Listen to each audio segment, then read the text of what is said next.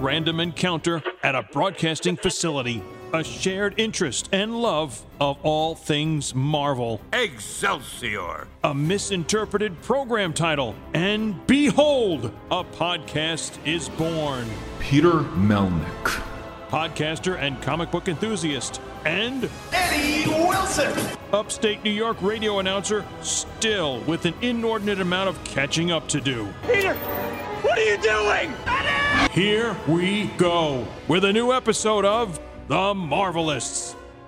Welcome, everyone, to The Marvelists, the Marvel Universe podcast. I'm Peter Melnick. And I'm Eddie Wilson. And joining us on the other end of the tin cannon string, all the way over on the best coast, West Coast, we are joined with the creator of Savage Dragon, ladies and gentlemen, Erik Larsen. Erik, good evening or afternoon. Hey, guys. Hey, and I think welcome back, too, no? I think this is his third or fourth, I want to say, because we did a quarantine one back in 2020. We've had him on at a con, I believe. I know I talked with you when New York Comic Con 2019, the year before everything shut down, and people thought I was Chris Eliopoulos, which was a great compliment. All right. So, like, literally, someone handed me a book. I'm like, do you want my terrible signature on it? I'm not him, but Sheesh. $45 signature, by the way. So What a mistake. Erik, how are you today? I'm all right. I'm all right. It's well as can be expected under whatever circumstances. Now, in regards, it's still COVID, so people are still kind of laying low. I got my mother-in-law who's staying with us off and on. And it's like, she's in her late 80s. It's like, I can't be running around doing all this craziness. So people keep asking, like, hey, when are you going to show up at a convention? It's like, we did talk. signing your copy of Aquaman is not from keeping my mother-in-law alive. So I got to play it safe. But Erik, I need that copy. I know. You're the one? Well, I need Nova #2 signed, damn it. It's a collection. It is. So with all this, you haven't been doing the conventions, which you are sorely missed. Like, I'm looking at, like, the lineup for various cons, that we both, will frequent, and I'm so used to seeing you there, but I understand and respect your decision why. Yeah, I just got to be good. So, I'll continue. Jumping on an airplane at this point is not super appealing.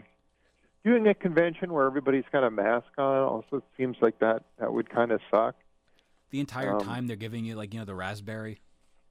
It's like, I don't know. I don't want to be part of that. So it does depend on the show, though, because I know, like, the bigger level ones, they won't do the masking, or they will do the masking. Then certain ones, like, depending on state, it's like free balling. It's like cool. Like, yeah. Again, though, I don't want to be bringing something home. And in regards to well, let's just talk, like, con memories, but, like, one of my favorite things is literally going to a show and I'll, like, plop my recorder down and just sit with you and BS for, like, 20 to 30 minutes. And, like, there is something special about that with the conventions circuit. Yeah, absolutely. And also, honestly, it's an excuse just to watch you draw. To be completely honest, like, there's little parts I'm like, ooh, what is he going to do right there? I actually have a funny story to tell you about your distinct style. Whenever you're known for your artistic grip on the pencil. All right. And I'll go along with the gag, sure. I remember watching you do that once. I had no idea of how you would hold the pencil, and I'm looking at it, I'm like, oh, he's doing that as, like, for, like, a free sketch or, like, a $20 sketch. I'm like, oh, they're handing him more than that. Oh. And then I watched the video, I'm like, oh, I'm an insensitive ass. So awkward moments. Eddie, how are you? You took that right off of some other movie that I'm thinking of, that insensitive ass comment. That came from something, and I'm trying to place where that was from. I mean, it might be the Jane, You Ignorant Slut thing from Saturday Night Live. No. Which got my Facebook taken down once, fun fact. Oh, lovely. Ooh. Oh, the Zuck is so great. The Zuck lost us 20,000 fans once. That was good. Oh, nice. Yeah. But I don't think we recovered from that, did we? No, we didn't. No, it's not back, the page. It would have to now be you, Eddie, but that's a topic for another day that can handle that situation. Super Eddie, El Rescute. I don't think so. But Eric, in regards to, just the style, like one of the things I love about that is like the uniqueness of the grip you have. And one of my other favorite things is the story you've told in the past about having to draw in front of a television audience. Like, I love that story. Would you be able to regale it to our audience? It's so great. That was just the problem with holding it like a orangutan or whatever it is that it doesn't work under certain circumstances. And you were drawing like a board or something, right? Well, like an easel kind of thing? If I'm like having to draw and the page is straight up and down, like I had to draw in front of on a morning TV thing, and it's just like it's a blackboard or something, and it's like I couldn't hold it the way I'm used to holding it on that, so I'm just going to hold it like a regular human being for the cameras and see how well this turns out.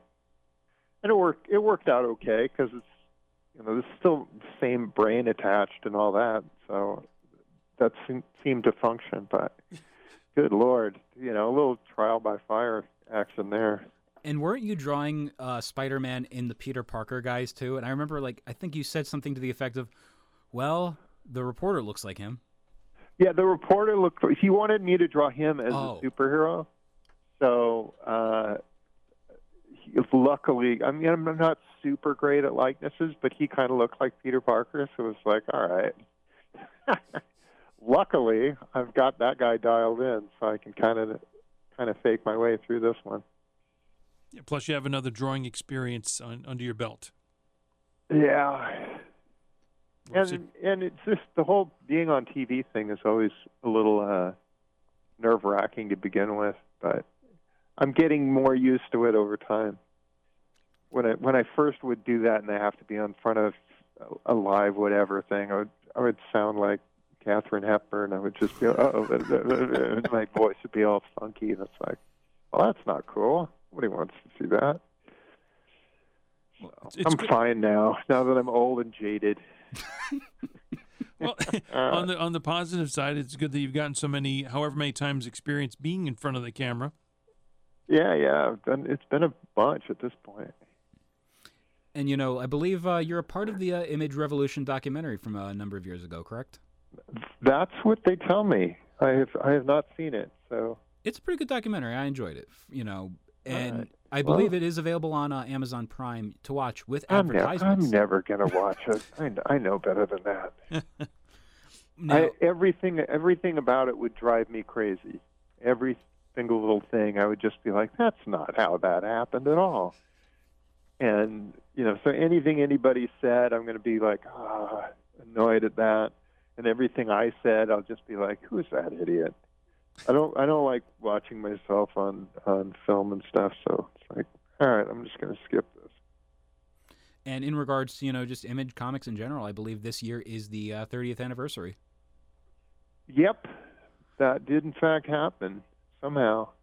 What is it like looking back, you guys started a movement in the realm of comics and in turn became one of the biggest deals still to this day. Like, so many Image titles are top of the charts, and they are a major, so many of them become movies, TV shows, etc., and it's all in part because of U7. Yeah. Who saw that coming? It's been pretty cool. It's been pretty cool to be part of that whole thing. It's it's like, hey, we started something and it worked out all right. So, good job, guys. Personally, in the realm of things from Image that I'd love to see get the eventual adaptation, I want to see Saga make the jump to either the small screen or the big screen. It has to at this point. There's just something special about Brian K. Vaughan's Image in there, pun intended, mildly.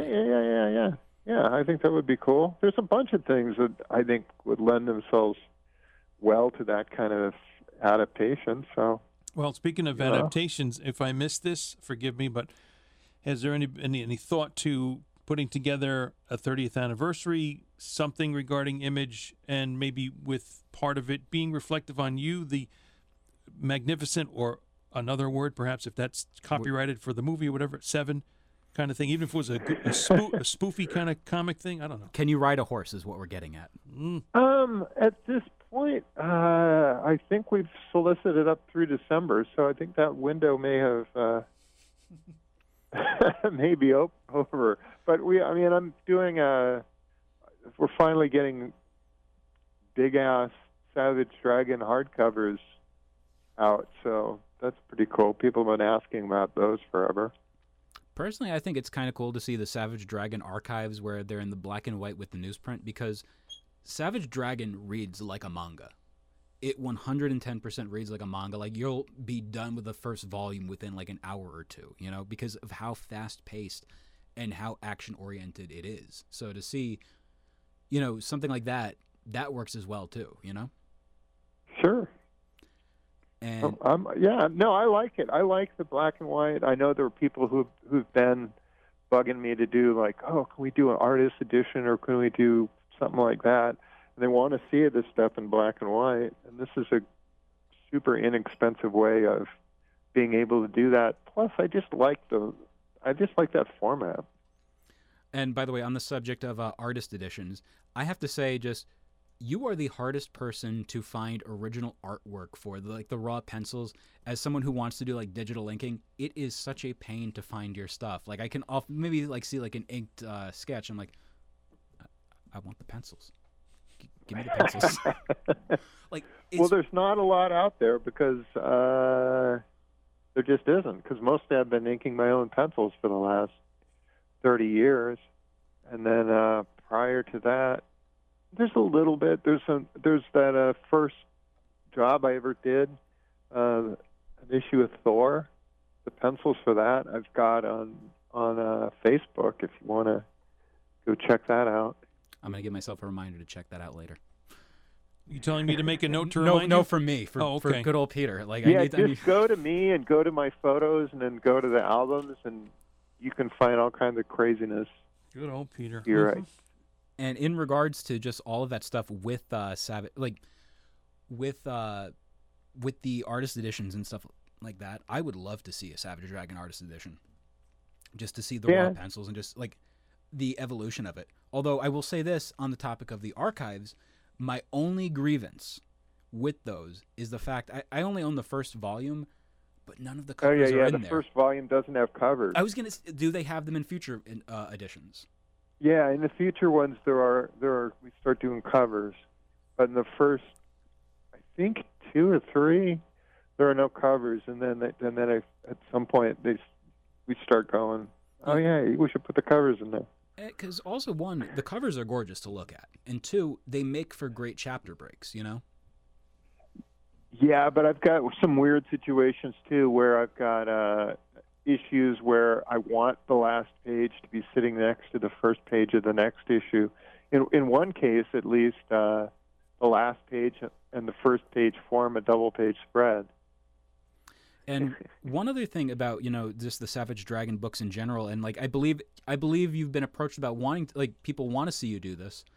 I personally would love to see as well the Savage Dragon letter pages re-released in like its own volume, because there's some fantastic stuff in there, especially like just the history of comics in the 1990s onward that are being told by you and the readers. Yeah, you know what? You get the comics, kid. I think there are certain things. It's like, I've seen those Marvel ones where they do all the letters pages from the Fantastic Four or whatever, but those letters pages are 2 pages long.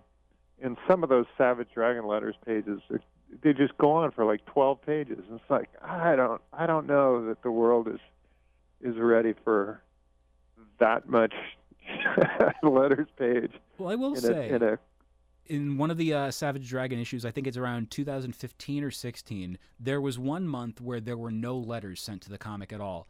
And then in the most heartwarming thing, literally, I think half of that issue was letters. And I'm like, oh, people people love this comic. I love that.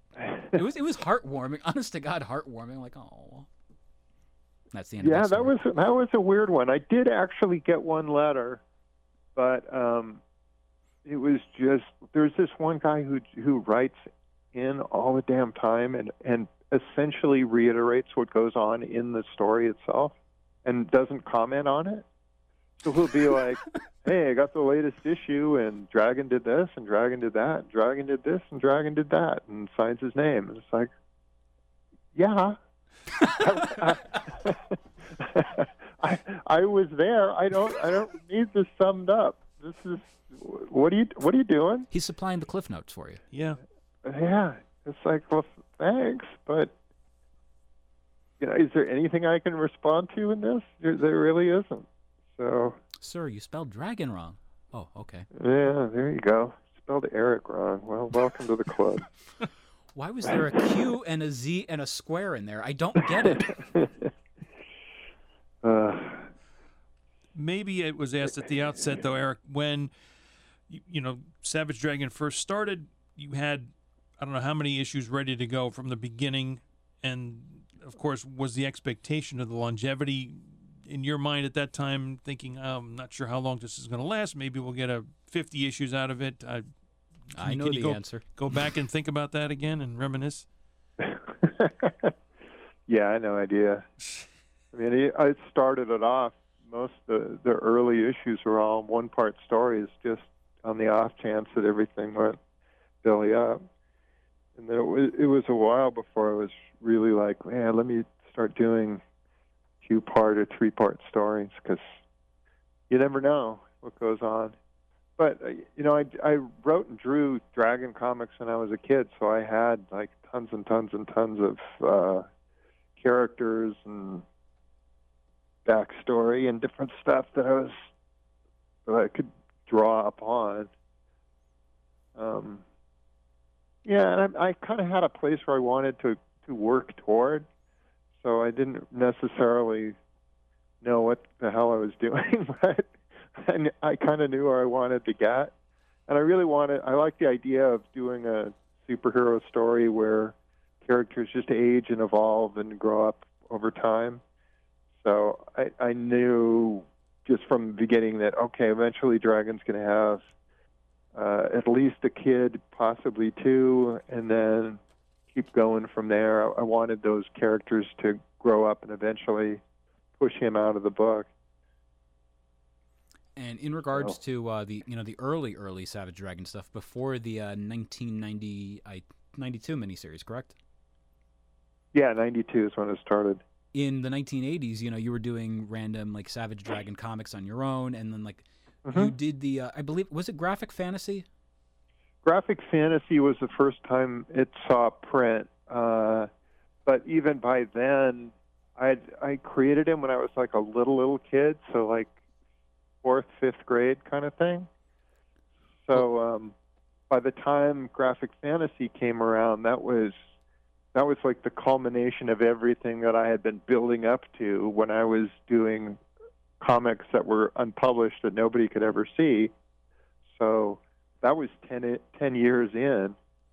So at this point, this year is 40 years since I published Graphic Fantasy and 50 years since I created the characters. So that's so cool. I love the fact of everything with the dragon. And when it comes to the Graphic Fantasy and the other book that you had reprinted last year, I believe, as the facsimile editions, I love and like this is where DC does it right, and this is where Marvel fails miserably.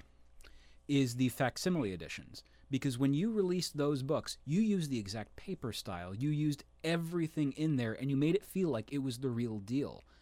And then, yeah. That was like the Graphic Fantasy that we published was like the best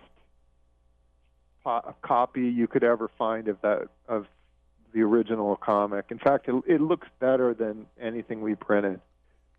And if you actually are able to get a copy of that original, it actually looks pretty crappy. Well, it's the punk rock DIY element of it, which I love. It's like, it was printed on this tabletop offset press that my dad owned. We had is using paper plates, and they deteriorated quickly, so there was a lot of stuff where the lines were breaking up and things weren't looking so pretty. So when we do this at Image, I went through a bunch of those pages and redid lettering or copied and pasted some letters from other things to fill in where things were broken up. It's really a much better looking thing than it had ever been. And then the cover was recolored using the same color choices and stuff, but I can get the colors aligned this time and have it looking much better. So it's cool, but it does give me a start every time I am looking through boxes and stumble across one of the reprints. I'm always like, holy crap, this shouldn't be out here.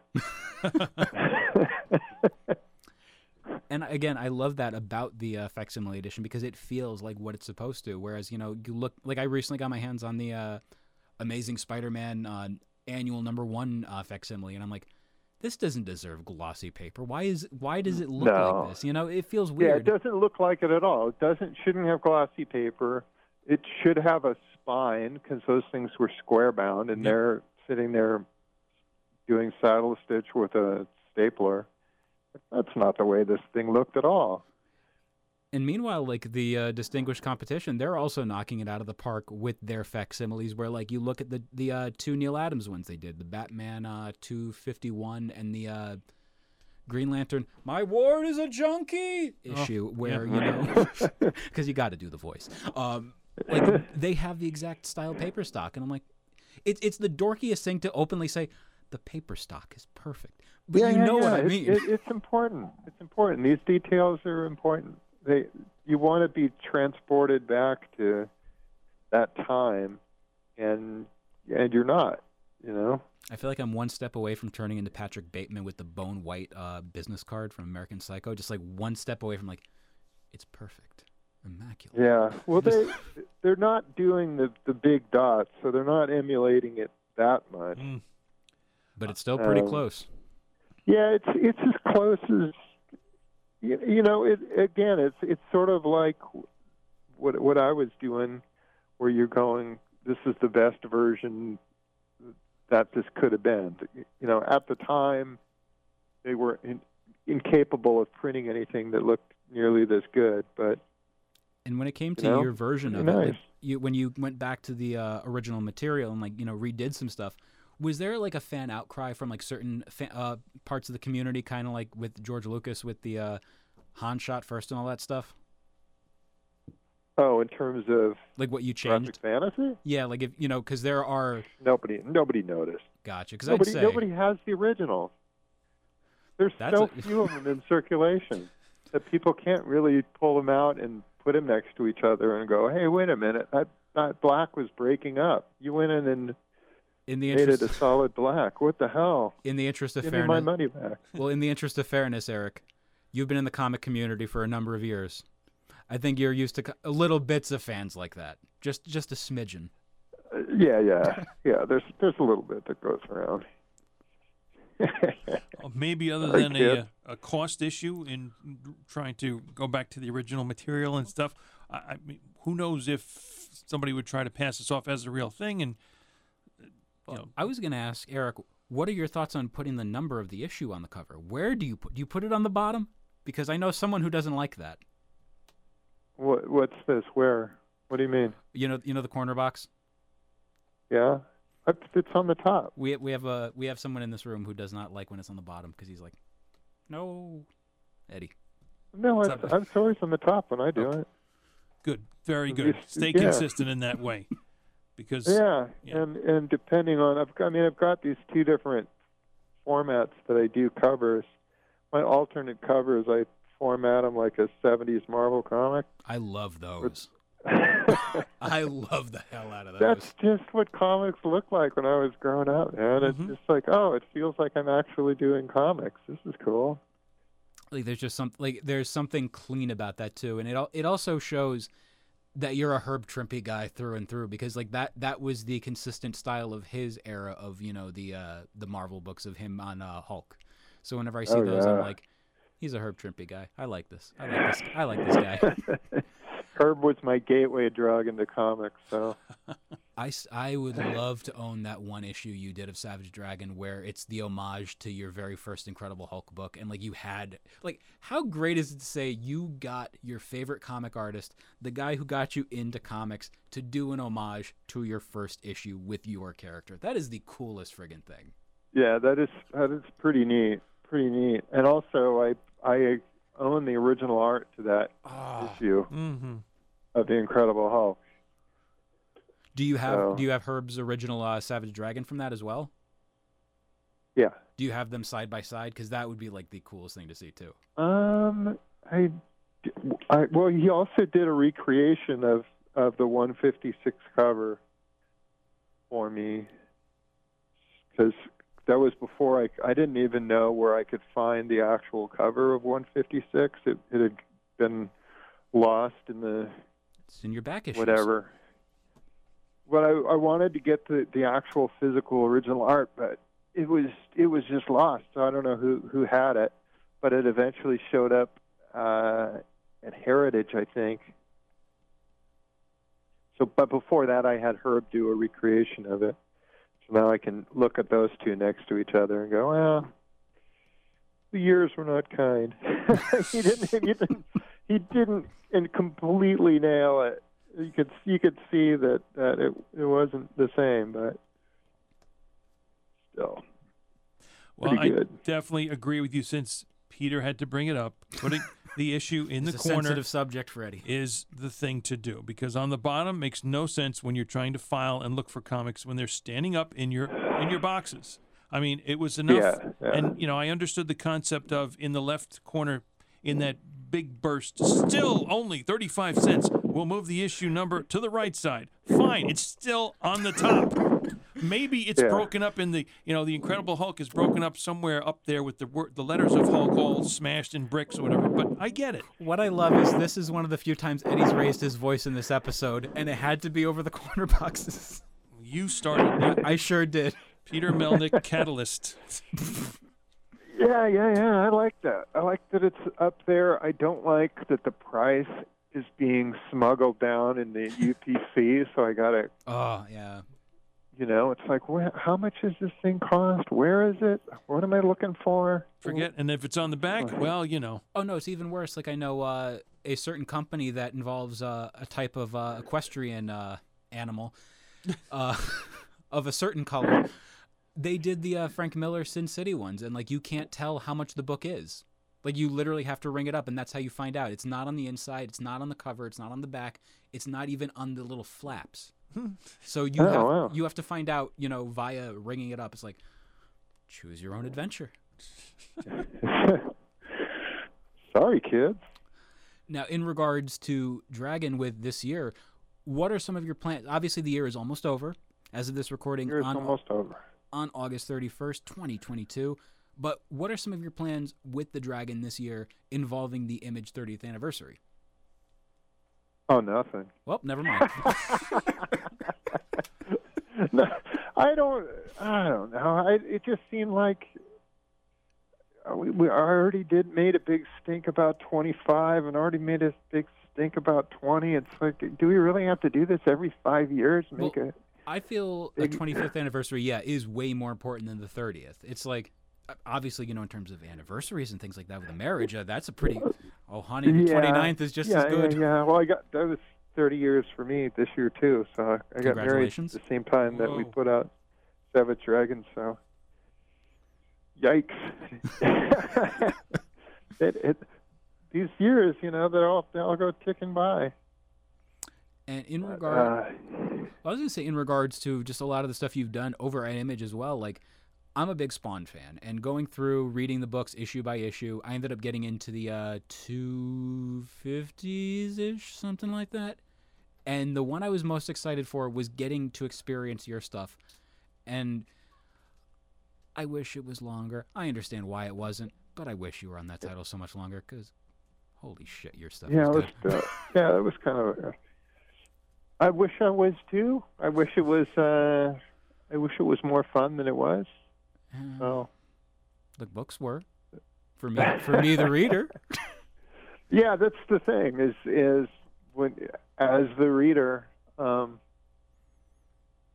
You don't know what you're missing. The less said, the better, is what we're all getting at. Yeah, But that's the thing. It's sort of like when you're sitting there trying to figure out how to put balloons down in a panel.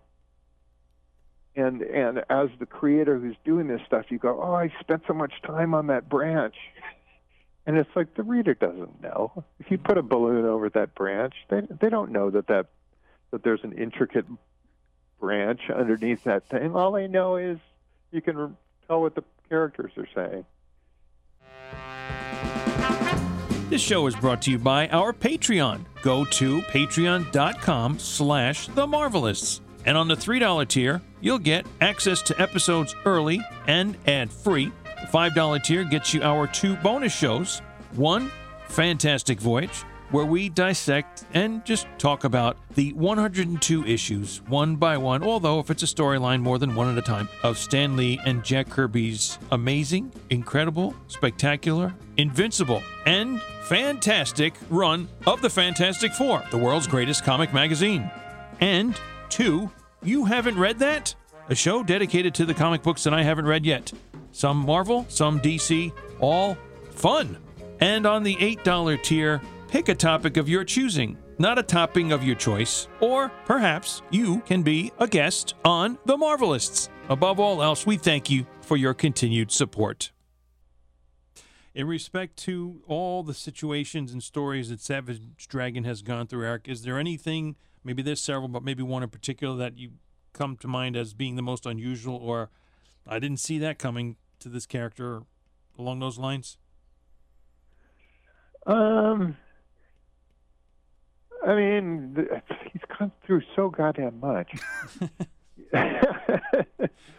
And not just that, but there's 2 Savage Dragons, so Malcolm and... Yeah, there's his son now who's the lead character of the book, so that's switched things up considerably. So now I've got him running around. So Malcolm is, at this point, she's almost 26. They grow up so fast. Yeah, they really do. And he's got kids of his own who are growing up real fast. And then the Savage Dragon died a few years back. So I didn't even know he was sick. I'm sorry. Well, I keep having people go, "Hey man, you should bring him back and have him team up with blah blah blah," and it's like, yeah, but he's dead. They're like, yeah, but it's comics. Like, I love that about your work. I don't like that. I don't like that it's comics and we can do whatever we want. I want you to go, hey, remember when Bucky was dead and he just stayed dead forever? And people used to use the term Bucky dead. Like, is he really dead? Oh, yeah, he's Bucky dead. He's not coming back. And now it's like, yeah, Bucky dead, my ass. That doesn't mean anything anymore. I think you can bring Bucky back. The idea of finality. Well, the idea of finality with your work is one of those things that I absolutely love. And, we've said it on the previous time you were on the show, but how much of a big influence you were on Robert Kirkman, and still are a big influence, to be able to see that level of, he'll kill off a character and he's just like, no, they have to die. And then, there might be that moment of, shit, I needed them for that one kind of thing, though, later on. Oh, well, I'll figure something out. It's such a good exercise for a writer, for a creator. Mm-hmm. It absolutely is. And every time that I've done some sneaky workaround where I'm like, oh, I could bring him back in this crazy way, every time it's been like, yeah, but now they're alive. I don't have anything for them to do. Their story in my brain was over, and now they're just taking up space. I got to get rid of this guy again. And in regards to overall with Savage Dragon over the last few years. What is it like seeing now, like in most recent years, my generation, it's starting to be, cyclical again. Like we're craving for the past of nostalgia. And like over the last few years, have you been seeing more and more younger folks coming up? Like, this was my favorite character growing up as a kid. I love the character, blah, blah, blah. Yeah, there's a lot of that. And it's a weird book to get into when you're a lapsed reader, because you're coming back to it and going, whoa, wait a minute. Everybody I know is dead? And there's a whole group of different characters? And what the hell is going on here? It's not even set in Chicago. It's in Toronto? What in the world? And I love that I think you're responsible for isn't it the second ever Canadian super team, with Alpha Flight being the first? Or is there another one? Oh, I don't even know. I mean, there may be others out there that I don't read every comic book. I feel like well, you know what? Peter Melnick says they are the second ever, because Erik didn't say it. I did. All right. I'll go with that. There's probably some weird, obscure Canadian comic book up there where the guy's just screaming at his computer right now. See, I was expecting you to say moose. I'm like, he is Canadian. He's yelling at his moose. But in regards to, anyway, send those strongly worded hate tweets to @PeterMelnick, MELNICK, and I'll probably just ignore it. But there you go. Anyway, in regards to overall with your career, one of the big deals in your early career was your involvement on Amazing Spider-Man, and myself being a big fan of the character and seeing, going through everything. And Peter, you're going to be editing this part out. I've been over the years a big Todd fan, but I get older. I'm like, whatever. Yours is such a breath of fresh air, man. I love the hell out of it. I love the bombacity. I love the uniqueness of how the characters look. And I've, listened to an interview recently where the comment was, Erik has his own style. Like, there are no Erik Larsen clones because Erik is his own thing. And I love the hell out of that. You're not, you're your own person, and people haven't even been able to clone you. Like, there might be a Jim Lee clone or a Todd clone or a Rob clone. I've never seen an Erik clone, ever. Are you sure? You're unique, and I love that. Well, I guess that's something. So now back to the unedited. Go back to the part. And going through the era of Amazing Spider-Man and seeing your stuff alongside artists like Todd McFarlane, Alex Saviuk, Sal Buscema. And by the way, I had messaged you, I did a fanboy message, as I lovingly called it, with your, not collaborating, but being around at the same time as Sal Buscema as an active Spider-Man artist, and seeing all of these different creations and characters, and just how impactful your run was and still is to this day, and just the reaction. And there is no question. Mm-hmm. I'm just saying, hey, I love your stuff. So congrats. Oh, thanks. I'd say I'll do more, but I probably won't do more Spider-Man. I would love to. I know I've heard like an interview or read an interview where you like equated it to like, I mean, I'm happy doing my own stuff. It's, going doing Spider-Man's like, making a hamburger at McDonald's. But I'm like, that dude does menu hacks. He makes like the burgers like 15 times better, so I don't care. So you found the hidden menu of Spider-Man. Put mustard on him. It is. So to put it in a correct... it's tough though, because, I'm so used to just being able to do whatever the hell I want to do. Yeah. To go, whenever I go back to Marvel and DC, even for some little thing, it's like, oh crap, you mean you're going to assign, a colorist, or you're going to assign a letterer, or you're going to assign, and sometimes I do have some pull in there and some play and able to get things done, but other times I'm just like, yeah, that's not what I wanted. And so it's a different thing to lose that kind of control. And were you surprised to see in recent memory, I want to say it was during the Ryan Otley run, or at least afterwards, but Dr. Octopus shows up, and he is in the sunglasses and suit outfit that you did in your run, and like, what is it like knowing that is still like being something that is brought back every once in a while to this day? It's cool. And I love that. I would hope that that's what people would use, because that was. I just think that was a better look for him than tights. Yeah. I thought the kind of the Ramita tights that he was wearing for a number of years there. You don't want a fat guy in tights. It's just not. That's not cool. I don't know. There's just something about seeing him in the suit, though. There's just like something neat to see, and yeah, well, it gives him more of a gangster vibe. Which yes, he kind of would have off and on in the book anyway, where he'd be hanging out with mobsters and guys would be carrying guns around and stuff like that. And it's just like he feels more like he fits into that world when he's dressed in a suit. More threatening looking. Yeah, I think so. Yeah. And this time frame we're talking about late 80s or very much just around 1990. Is that about when you were doing that, Spider-Man? Yeah, really, really late, up till 92, up till Image started. Mm-hmm. So that same year that Image started, 92, I had followed Todd on Spider-Man, so there's a bunch of my stuff there. Then I have to say without a question, Eric, I knew you then, because around 92, right. 3 is when I kind of stopped, got out of comics for a while, and got back later. And there you go. In regards to, for example, with Spider-Man, I posted on Twitter the other night, comics Twitter, what is the one comic you read over and over again? And Evan Coy of the comic shop in Oswego, New York, the owner and proprietor of there, used as an example, he has, let me see, 5 copies of your Spider-Man number 15 with Beast, and it's even signed by you circa 1991. Mm.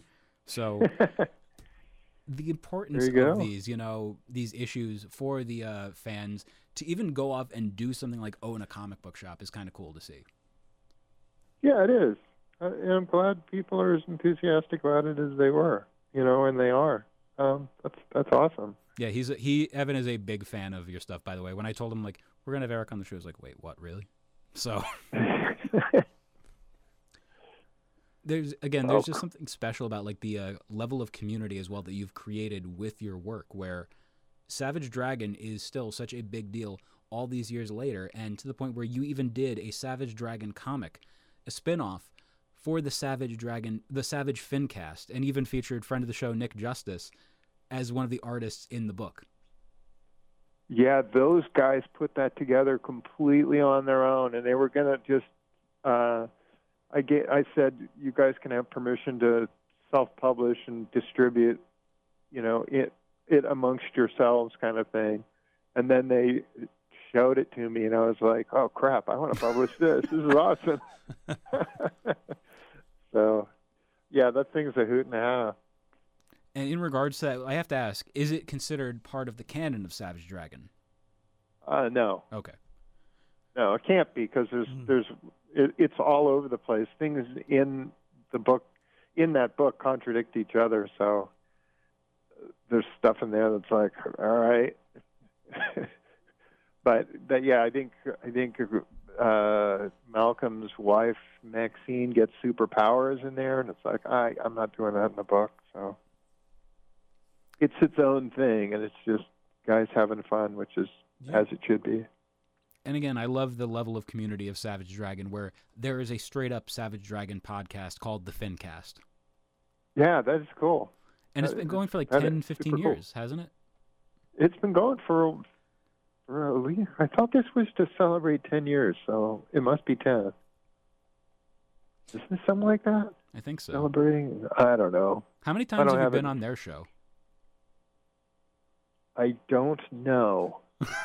It's been a few, but I'm not sure how many episodes I'm actually in. I feel like by this point, I know it's not every time, but I feel like by this point, though, they need like a glowing green phone that whenever they have the ability to, they just pick it up and you're on the other end.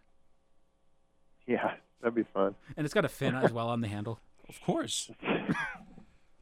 See, I'm going to draw that later just to entertain myself. That's very good. Now, before this podcast is over, I have to go back to anybody that was hanging on that insensitive line before.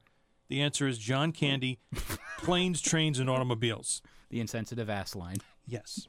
We're very, very close to that. All right. Go back, watch the movie. You'll see what I mean. Or here. Okay. But just watch the movie around Thanksgiving because that's the best time to watch Best that movie. time, 2 days before. Now, in regards to what is next, you're also doing a lot of stuff with the character of Ant. And Ant is not a creation of yours, but what is the whole... Wait, Ant is one of yours? No, yeah, Oh. it wasn't. I didn't create the character. Right. I was going to say, like, what is the whole story about how you became involved with the character? Well, Ant was published by another publisher called Arcana, and I was the publisher of Image Comics at the time, and Mario Gully had pitched Ant afterward to me as, hey, can we bring this over to Image? And I had reservations about that because in the Ant comic that he had done, Ant didn't actually exist as a character. Ant was sort of the figment of this psychotic little kid's imagination. She kind of used it as her escape mechanism when she was basically, she's been getting bullied at school and going through a lot of troubles, and she had carried this diary with her, and she would draw little adventures of being Ant and being powerful and being able to do all sorts of cool stuff.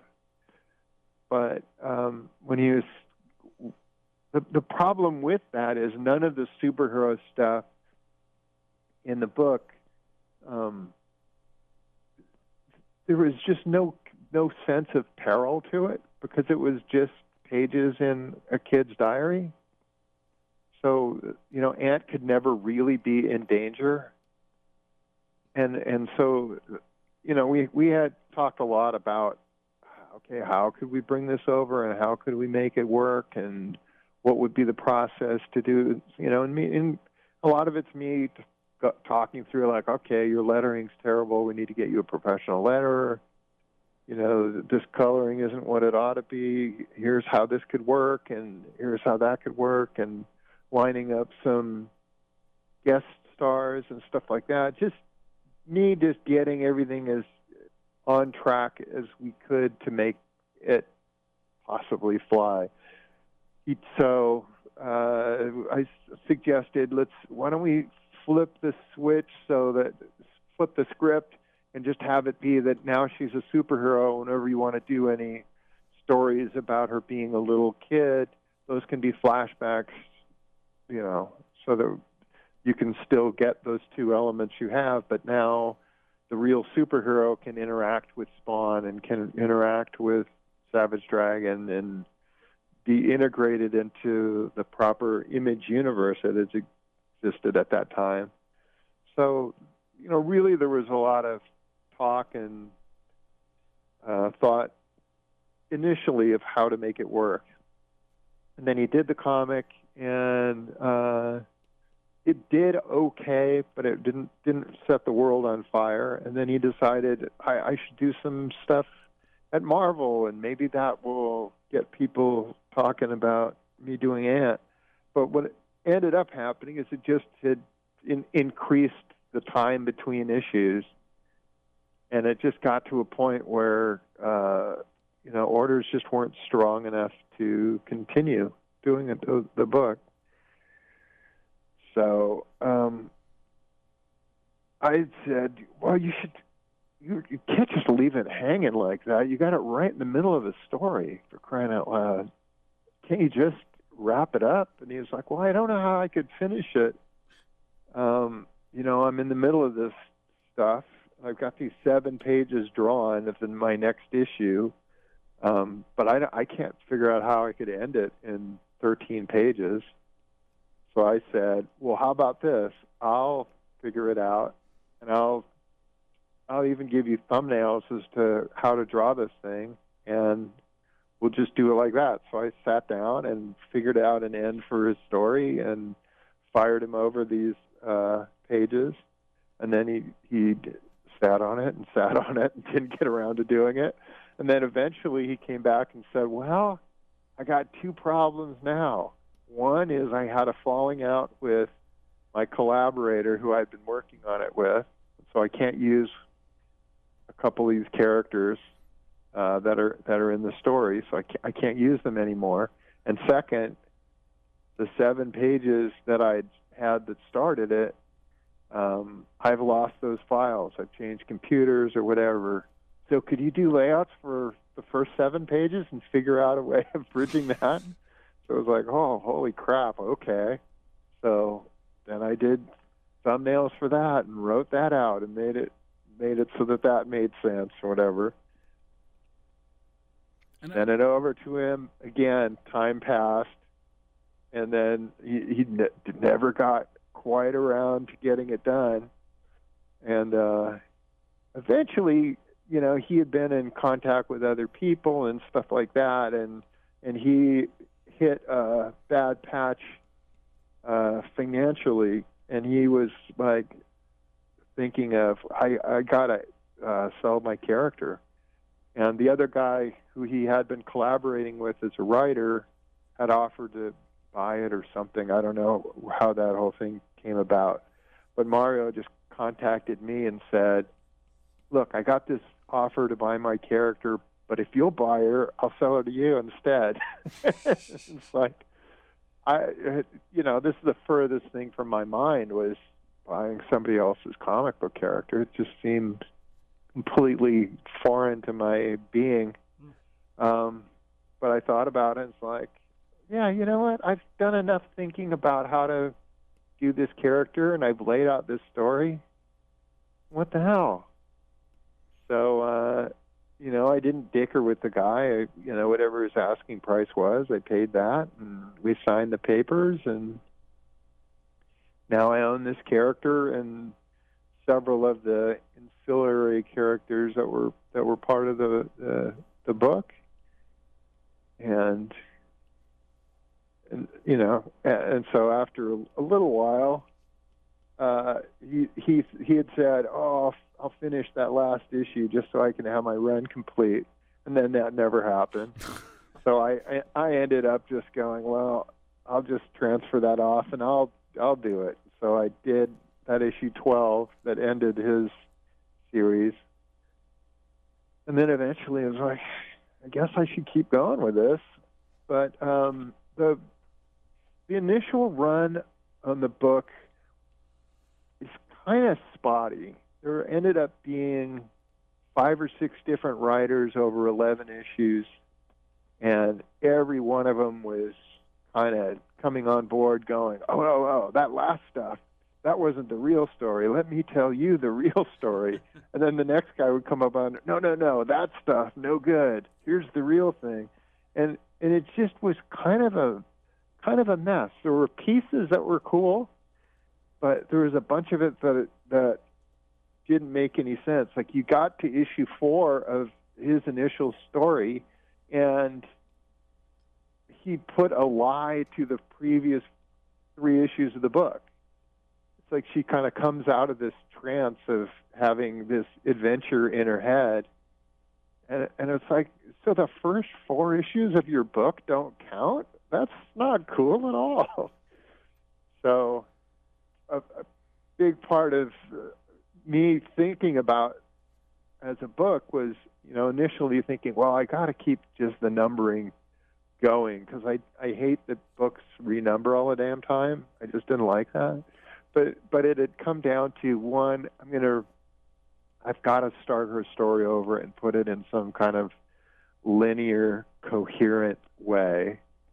And 2, it had been so many years since the previous issue that it just seemed that coming back, whatever it was, 15 years later, and go, and here's the next issue, seemed really weird. So I just decided, let's start over and make sense of it all. Well, because I remember, so here we are. When the book got solicited with you as the artist and writer on it, one of the things that made me like, wait, this is a new character from Erik? And then, like, you find out the backstory. It's like, oh, that makes sense. And the idea of, like, in comics, it's happened where there's, like, a creator will work on a book and then the next issue won't happen for a number of years. but it feels like such a, you got to start fresh. You can't, just expect the readers to come right back, Yeah, it wouldn't have made much sense to just continue with it. I wanted the book to start with as strong a footing as I could, and I think just picking it up with the old numbers probably wouldn't have helped. But mostly just because I was redoing the story from issue 1 and putting it in order, that it just seemed to make more sense to start with issue 1. So sorry, folks, but that's the way it had to be. Now, in regards to your time as publisher at Image, you've had to have heard thousands upon thousands of idea pitches from aspiring creators. And what would be your biggest bit of advice to give to someone that has to pitch to a company? We keep it brief. Mm-hmm. Like the elevator pitch? Yeah. Mm-hmm. Less is more. If you've got pages to show, more. It doesn't hurt to send in more pages if it's actual finished comics. But in terms of sitting down and reading a pitch, don't get too involved. Don't get too flowery. It doesn't matter what your cover letter says at all. I mean, nobody cares that you've been an Image reader for 30 years and that you love everything we do and everything like that. What matters is your book. You're selling us something. Show me what it is.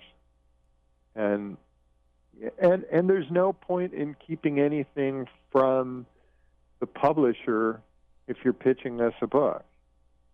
If you're sitting there going, oh, and you're not going to believe what happens in issue 4. It's like, well, tell me. You're pitching me the book. That may help get this thing sold. You don't keep that as a secret from me. I'm not going to blab. Mm-hmm. Anyway, now, yeah, mostly it just needs to be good. If it sucks, you can't get in. That's really the bottom line in all this stuff. Is if we're pitched 10 great books, we'll publish 10 great books. If we're pitched 0 great books, we're not publishing anything. Yeah, We've already got a bunch of stuff that we're already doing. We can continue that stuff indefinitely. If you want to be part of that and join the ranks and do your cool book here, it's got to be good, man. Yeah, 100%. Now, when we had Jim Valentino on, we actually had this topic or conversation as well pertaining to pitching comics, and I thought I would continue it. I'd like to pitch my comic of Superman, but he's evil. Okay, are you calling it Supreme? Because that name's been taken. Well, now, he's really about America. Oh, wait, that's Homelander. That's the thing is, you got to find a different approach. Is always the tough one. Is what can I do that's? It doesn't even need to be that nobody's ever done before, because that's often a high bar. Yeah. But you got to at least find a different angle on it. Now, what if his S was backwards? But he didn't wear purple. Man. Erik, as always, it is an absolute pleasure and honor to have you on. Couldn't you tell? Before we wrap this episode up, Erik, how can people get a hold of you on our social medias? Geez, that's a damn good question. You got to be able to figure out how to spell my name. So it's Erik with a K and Larsen, E-N. On Facebook, I'm just Erik Larsen. And, Savage Dragon and Ant are the 2 comics I'm currently pursuing. It may sound like I don't know what the hell I'm doing, but I totally do. Thank goodness. I just, I don't always these anniversaries come by, and usually what I'm doing is I'm playing for the anniversary issue, not particularly the anniversary year. So, I'm sitting there going, okay, well, I got to come up with something big for Savage Dragon 300, but that's a way off, The 30th anniversary thing is like a milestone. That's a milestone, but at the same time, those you're going to have those birthdays. Those just crop up. So we're doing a Savage Dragon Ultimate hardcover books. We're going to start reprinting these things in full color. So we got a hardcover that's coming out. I'm assembling a huge amount of sketches right now, trying to put all this back matter stuff in there. So it'll be a cool book. Definitely looking forward to that. Definitely looking forward. I think that's all my plugs. Ant continues to be an ongoing concern. Ants are always a concern, to be completely honest. Yeah. So there's that. Hey Kids Comics. No, wait, that's Howard Chaykin. I got a spinner rack. Erik, as always, thank you. All right. For the Marvelists, I'm Peter Melnick. I'm Erik Larsen. I'm totally Erik Larsen. And, Last I checked, that was Erik Larsen. And I'm Eddie Wilson. Excelsior!